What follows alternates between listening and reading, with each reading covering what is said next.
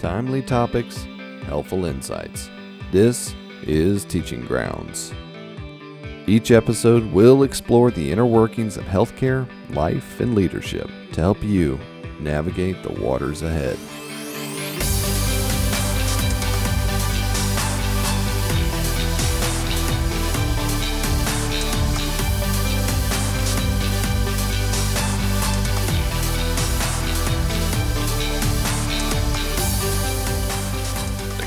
Presented here on Teaching Grounds is for informational purposes only and should not be used to guide medical therapy.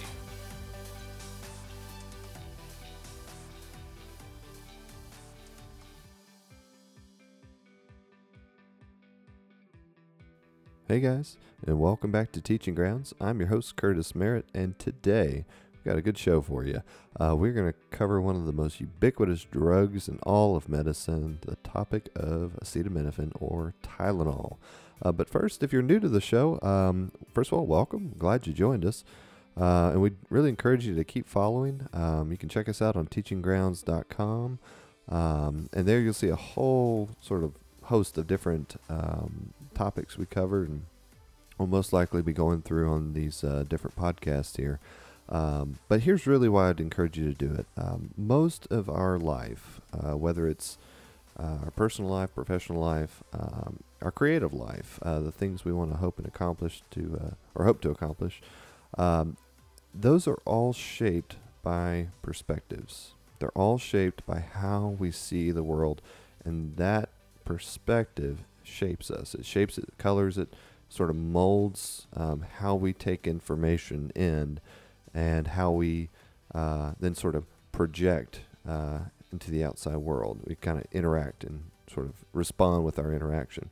I had an old mentor of mine that said, perception is projection, right? How you perceive is then how you will interact back to the world. So at Teaching Grounds, our job, our mission, I guess, if you will, is to take a really honest look at the different lenses we carry. We call this our box of lenses, and everybody has one, and we have one. And our job is really take those lenses out, look at the world through them, and see how they're affecting how we perceive the world. Medicine is a lens. Financial planning is a lens. Leadership is a lens. Your different faith backgrounds is a lens. And each one of those will shape, mold, and color how we then interact with the world. So Teaching Grounds, we want to take a good hard look at that, because whether we're intentional about the lenses we carry, whether we study leadership or finance or are constantly building into our repertoire of perspectives, or if we're unintentional, well, then we're being intentionally unintentional. So no matter whether you're making an active effort to see how what you know and what you're learning is shaping how you're interacting with the world, or if you're unintentional, the point is that it's still going to have an effect on how you go forward in your journey. So we want to take a look at that. We want to have some open, honest conversations, share experiences and knowledge. Particularly my background as an internist, that has a big impact as to how I see the world. It makes a whole lot of difference when I turn on the news, because I see that news. I see, my family interactions. I see people on the street, and it's all shaped and molded by that lens. Not completely. I have a number of other different lenses in my box, but that's a big one. And so when we're aware that we carry these perspective changing things inside of us, well, then we can objectively take them out and look at them and see, whether or not, hey, maybe I was bullied as a kid or something. And when somebody's giving me a reprimand or something, maybe they're not bullying me. Maybe they really are just trying to lead me in the right direction. And so, ideas like that, the idea that we can actually take these out and take a look at them and decide whether or not those are ones we want to carry. So that is the point of Teaching Grounds, is to really bring a number of different lenses to the table and see, is that something we want to look at, particularly from the internist perspective, from a doctor's perspective. One of the things we noticed was when we would do rounds, especially our staff, our nursing staff, techs, and the lot, would always be listening in on the conversations, especially when it's colleague to colleague. I call it the lean in factor. People kind of lean in, and they want to know, what are the doctors thinking. Well, I'm a doctor. By no means do I have the full cadre of perspectives, but I do believe in taking my own lens and applying it to different subjects. And so that's a big portion of teaching grounds here, is to see how the world looks through a physician's lens, through a leadership lens, through all the different ones that we carry here. So if you're joining us for the first time, that's sort of a short, long explanation as to what Teaching Grounds is. And we're really glad you joined us, and we hope you keep joining us. Today, we're going to talk about a topic that you are well familiar with, and that is the topic of Tylenol, or acetaminophen, or what is it? Paracetamol, I think, is the other sort of English name they use overseas. Tylenol is ubiquitous. It is everywhere in the hospital and clinic setting, and for good reason. And so we want to dive into a little bit as to why that is, particularly, when you're calling the physician at night, or asking for a clarification, or doing a refill order for the pharmacy. Why are these doctors prescribing so many Tylenol-containing products? Where are the ibuprofens? Where are the Aleve? And we use those. And particularly in the hospital setting, we don't use them as much. And there's some pretty good reasons for that, at least from my perspective, my lens.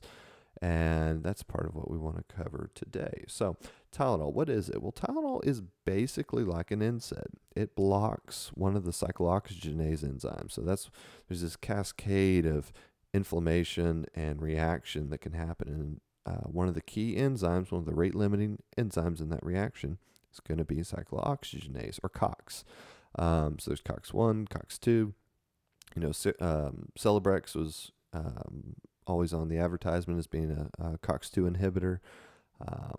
But Tylenol is a bit special because, yes, it does seem to block COX-2, but we're actually not fully sure as to how it works exactly. It may have some central nervous system effects, and you'll be surprised. In medicine, there's quite a few drugs that, as long as they have a track record of proving that they're not harmful per se, we're kind of okay not knowing exactly how they work. And believe it or not, there's a lot of medicines that way. You look up in your Hippocrates or whatever, and you see that there is a sort of an unknown factor to their mechanism of action, their pharmacology. So just bear that in mind. We don't always know how these drugs work, but heck, we still use them. But the big difference between Tylenol and the NSAIDs is Tylenol does not have the same cascade of negative side effects that we worry about with the NSAIDs. So NSAIDs being like Aleve, ibuprofen, full dose aspirin, they all have some potent side effects, especially in the hospital setting, that we want to try and avoid. So more than likely, if your patient's in the hospital, you'll see Tylenol as the predominant agent for mild to moderate pain, fever, that sort of thing. Now, Tylenol is nice. Acetaminophen is nice because it has 3 routes that it can go in. You can go orally, obviously. You can put it through a peg tube and crush it up. It can be PR. You can do Tylenol per rectum. You can also do IV Tylenol, which is particularly useful in the post-surgical setting, the first 24 hours out. That's really its main indication, but it's becoming more widely used. I think the jury's still out on as to how much net benefit that is. But certainly it has, just like when we combine it in Percocet or Norco, where we combine it with an opiate, there's some synergistic effect, meaning 1 + 1 doesn't necessarily equal 2, maybe equals 4 or 5 or 6. There's some synergy that happens. Well, likewise, we see that effect with opiates when we're in the hospital setting. When we add Tylenol, like IV Tylenol, to the post-surgical patient, we're seeing some synergy with their opiates, which is nice because, we want pain control. We want our patients, having as an enjoyable experience in their post-surgical setting as we can. We want them comfortable. We also don't want them snookered. So there's a bit of a balance to it, and Tylenol has a pretty useful effect there. Now, who lists Tylenol as one of those sort of essential medicines for the emerging markets? It's one that really, it treats fever, it treats inflammation, it treats um, pain as well. It's one of those really essential medicines that just about anywhere in the world you want to make sure you have in your medicine cabinet. And that's why the World Health Organization is listed as one of those essential medicines. Like I said, it does treat fever, it does treat pain, treats arthritis, inflammation. Now, not nearly to the extent that the true NSAIDs will, the Aleve, the ibuprofens, those sort of things. But it does have some effect. Now, there's three main issues we worry about in the hospital setting. So you call the doctor up, or you're on the phone with them, and you're wondering, okay, why are these guys prescribing so much Tylenol? It seems like when I'm at home and I have a headache, I don't really reach for Tylenol. I reach for ibuprofen or Motrin or Advil or whatever the name brand is you want to use. Well, there's three main ones, at least from my perspective, from my lens, that we kind of shy away from the anti-inflammatories. Now, they have a role. If you come in pericarditis, there's some anti-inflammatory role there. If you come in and have pretty significant arthritis pain, or you have some maybe a rheumatologic flare that's bad enough that you need, pain control in the hospital, you may see us use them there. Orthopedics tends to use them more, especially with orthopedic recovery, post-surgical arthroplasties, those sort of things. But the big one, the one that sticks out in my mind, is I consider ibuprofen, Aleve, these NSAIDs, aspirin, full-dose aspirin. Baby aspirin usually is pretty benign, but I consider these to be nephrotoxic. And there's some good reasons. We'll kind of dive into those. But for the most part, when we consider the things that can hurt the kidneys, you got to lump those NSAIDs in there with them. There's two main ways. One is sort of directly toxic. We get what we call an interstitial nephritis or inflammation of the kidney from these drugs. And also it can affect the blood flow to the kidneys. So anytime somebody comes into the hospital, this is sort of the big, step back, broad picture of what we're looking at when somebody walks in our door. Most of the time, what we do to them has the potential to affect the kidneys. All right, well, let's think about it. Pneumonia patient comes in, they're hypoxic. Okay, well, you can get hypoxic damage to the kidneys, right? Let's say they're septic from their illness, whatever it is. Well, sepsis is basically a global underperfusion, i.e. the nephrons are not going to receive the right amount of blood in the right timing. Now, your creatinine may not bump per se, but it may be in a low flow state. Well, the kidney has some mechanisms it can do to increase blood flow in a low flow state. Now, the kidney actually controls a lot of blood pressure with the renin-angiotensin system, so it has the ability to increase its flow that way. That, as I understand, would probably take a little bit longer. But it also has this ability, if you consider blood flow coming from the heart, down the aorta, down to the renal arteries, eventually get to a little sub-artery called the afferent arteriole. And this little guy is pretty dependent on blood pressure. And in a setting where the flow through the afferent arteriole is less, the body actually has something called prostaglandin. It acts like a stent to this afferent arteriole, keeps it open. And this chemical is blocked by aspirin, Aleve, ibuprofen, basically the NSAIDs. Well, the problem is that if you have a low flow state, let's sort of think of it like a garden hose, a real floppy garden hose. If you have pressure, good water pressure, well, then that hose is nice and turgid, as we say. It's full. That's a term from botany, actually, the cells of the plant when they're nice and full of fluid. It's nice and turgid. But when the water is turned off and the flow becomes less, you need something to keep that water hose open. Well, that is what prostaglandins do. And again, these NSAIDs block that. So if you think that the kidney little unit, the nephron, is at the end of that garden hose waiting for that blood supply, if it doesn't have enough pressure and the hose is collapsed and nothing is keeping it open, well, yeah, there's going to be some downstream suffering that the kidney is going to experience. And I promise you, there have been people that had significant kidney damage as a result of taking NSAIDs in the setting of a low flow kidney state. So that's at least my perspective on the kidney side of things. And it's something we bear in mind because think about it. Patient comes in, they've got abdominal pain. We don't know why. What do they get? They get a contrast CAT scan probably.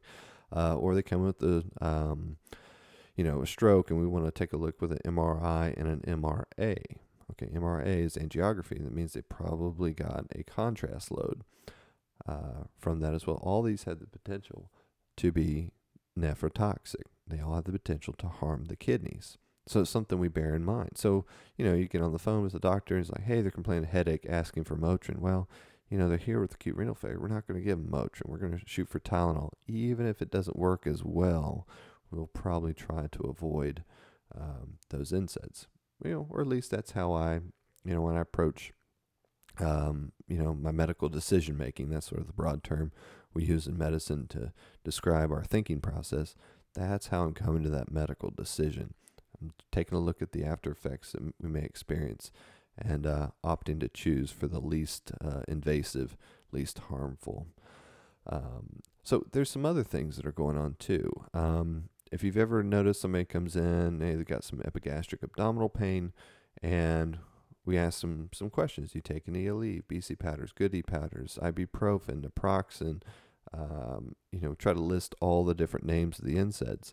And, sometimes we'll pick up on a peptic ulcer disease. Well, how did that happen? Well, let's say it's somebody that's got a lot of reflux and heartburn.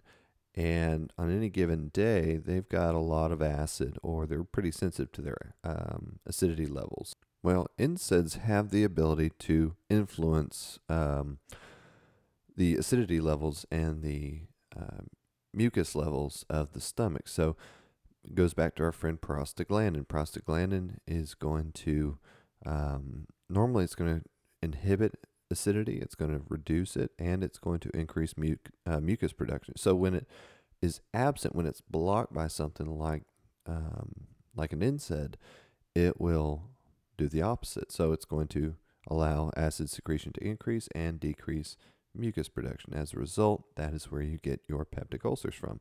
And if you think about it, the gastric mucosa, the cell lining of the stomach itself, is pretty sensitive, probably like every tissue, to blood flow, to influences. And that's why certainly we want to put people on PPIs and acid blocking medicines when they're septic, because they are at risk for the ulcer disease when they are sick and from a septic state. So it's not just nephrotoxicity, it's also peptic ulcer disease. So beyond that, if you've ever noticed that there's a whole lot of people with cardiac disease on aspirin, well, there's one more thing that we think about when it comes to our nonsteroidals, and that is their ability to be basically blood thinners. Now, aspirin is the predominant one. It blocks thromboxanes. Thromboxanes are sort of procoagulants that circulate and sort of play into the coagulation cascade. And aspirin has the ability to irreversibly block these, which is why if they're going to go for a surgery that's particularly vascular, particularly risky, they want them off aspirin for a certain period of time, because we want to make sure that we are giving the body every chance to be in its normal clotting state. So ibuprofen, Aleve do these to a lesser extent, but certainly aspirin is an irreversible inhibitor. Now, Tylenol does not have these effects. It does not have the same thromboxane blocking power as the other NSAIDs do. So when we consider somebody that's coming in, maybe a GI bleed, well, certainly if it's an upper GI bleed, we don't want to add to that by increasing acid and decreasing mucus. No, we want to make sure we don't do that. So Tylenol will probably be our preferred agent there. But also any bleeding disorder, anybody that's got a Coumadin coagulopathy or anything that would add to a bleeding problem, maybe their platelets are low or something like that. Well, we don't want to then inhibit the functional platelets that are still residing in the system. Maybe they have a history of liver disease. Maybe they don't make platelets, or they're sequestered or held up in one of the organs like the liver or spleen. Then that can certainly be a reason to offer Tylenol. Now, I don't know this for sure. It's kind of anecdotally through a hepatologist I worked with back in my internship, but even patients with liver disease, you can still give Tylenol to, You have to be judicious, and a lot of times the practitioners will shy away from it because we are worried about the hepatic toxic effects. Because if you already have liver dysfunction or cirrhosis, you don't want to then add to the hepatocellular damage or the damage to the liver cells by adding Tylenol products to them. But hepatologist I worked with back in my internship was pretty adamant about you want to avoid NSAIDs in those patients more than you do Tylenol, and Tylenol is actually preferred, and they opted for a 2 gram per day dose. Like I said, I don't know that's for sure. Again, in medicine, we often have sort of the anecdotal, my attending told me, and so that's what I do mentality. And we kind of try to couple that with the evidence-based medicine, and it becomes this sort of hodgepodge of what we call our practice.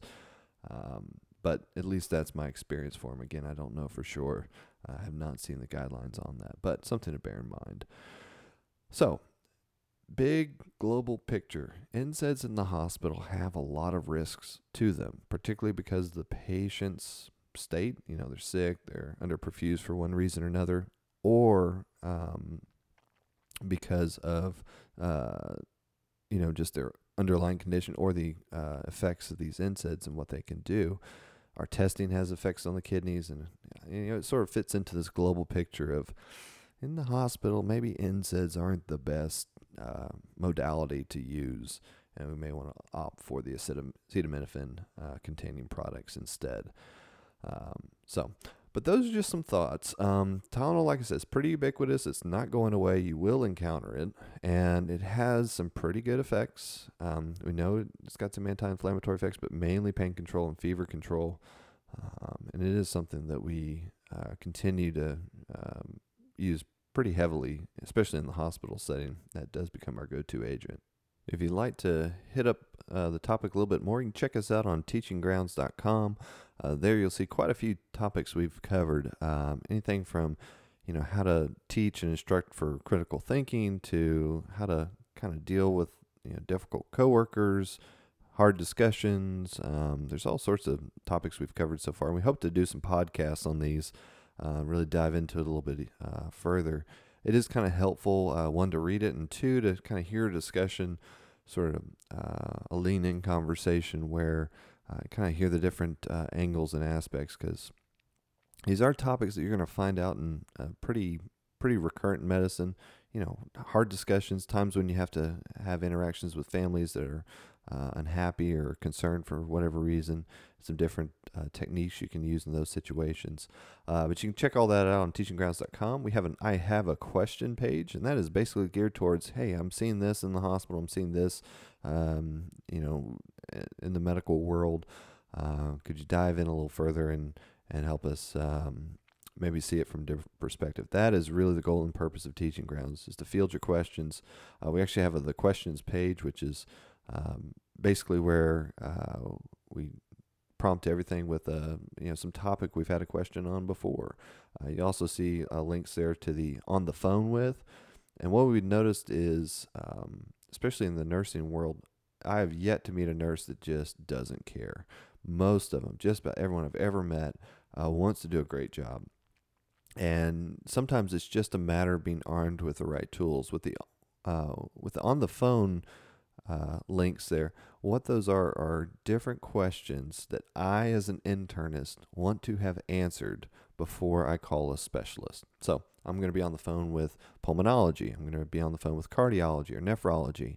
I know they're going to ask certain questions, and I want to make sure that I have those questions answered before I give them a call. So a good example is I'm calling the pulmonologist about the patient on the ventilator. Okay, well, they're going to want to know the most recent ABG, the x-ray findings, what's the PaO2, FO2 ratio, do they have a pulmonary history, what is their work of breathing like? There's just this whole cadre of different stuff that pulmonologist is going to want to know about, because those things shape and color how they see that patient. So those little pieces of information are important. And for the most part, I'm not seeing that out there, at least not readily available for folks to just take a look at. So again, those are the questions I look to have answered before I give people a call. But there's chest pain, there's arrhythmias, I think CHF is on there. There's just quite a few, and we can certainly link those in. We have links to our Facebook page. Feel free to join our group on Facebook. This is where we kind of harvest a lot of the questions that end up becoming topics and podcasts. If you have something you'd like to know more about, we'll go into it as far as we can. Certainly by no means the expert on everything, but want to make sure that at least we present that physician's lens as best we can there. And then certainly there are links to the podcast there as well. You can listen to us on SoundCloud. We're also on iTunes. And we're going to be getting going on a 2.0 version of that. We've got some better audio equipment. The initial ones are pretty much me and my laptop, but now we've got sort of the standard recording instruments here. So thanks again for joining us here on Teaching Grounds, and we'll catch you on the next episode. The opinions and viewpoints expressed on Teaching Grounds podcasts are the opinion of the author and do not necessarily represent the viewpoints of our affiliate partners. Timely topics, helpful insights. This is Teaching Grounds.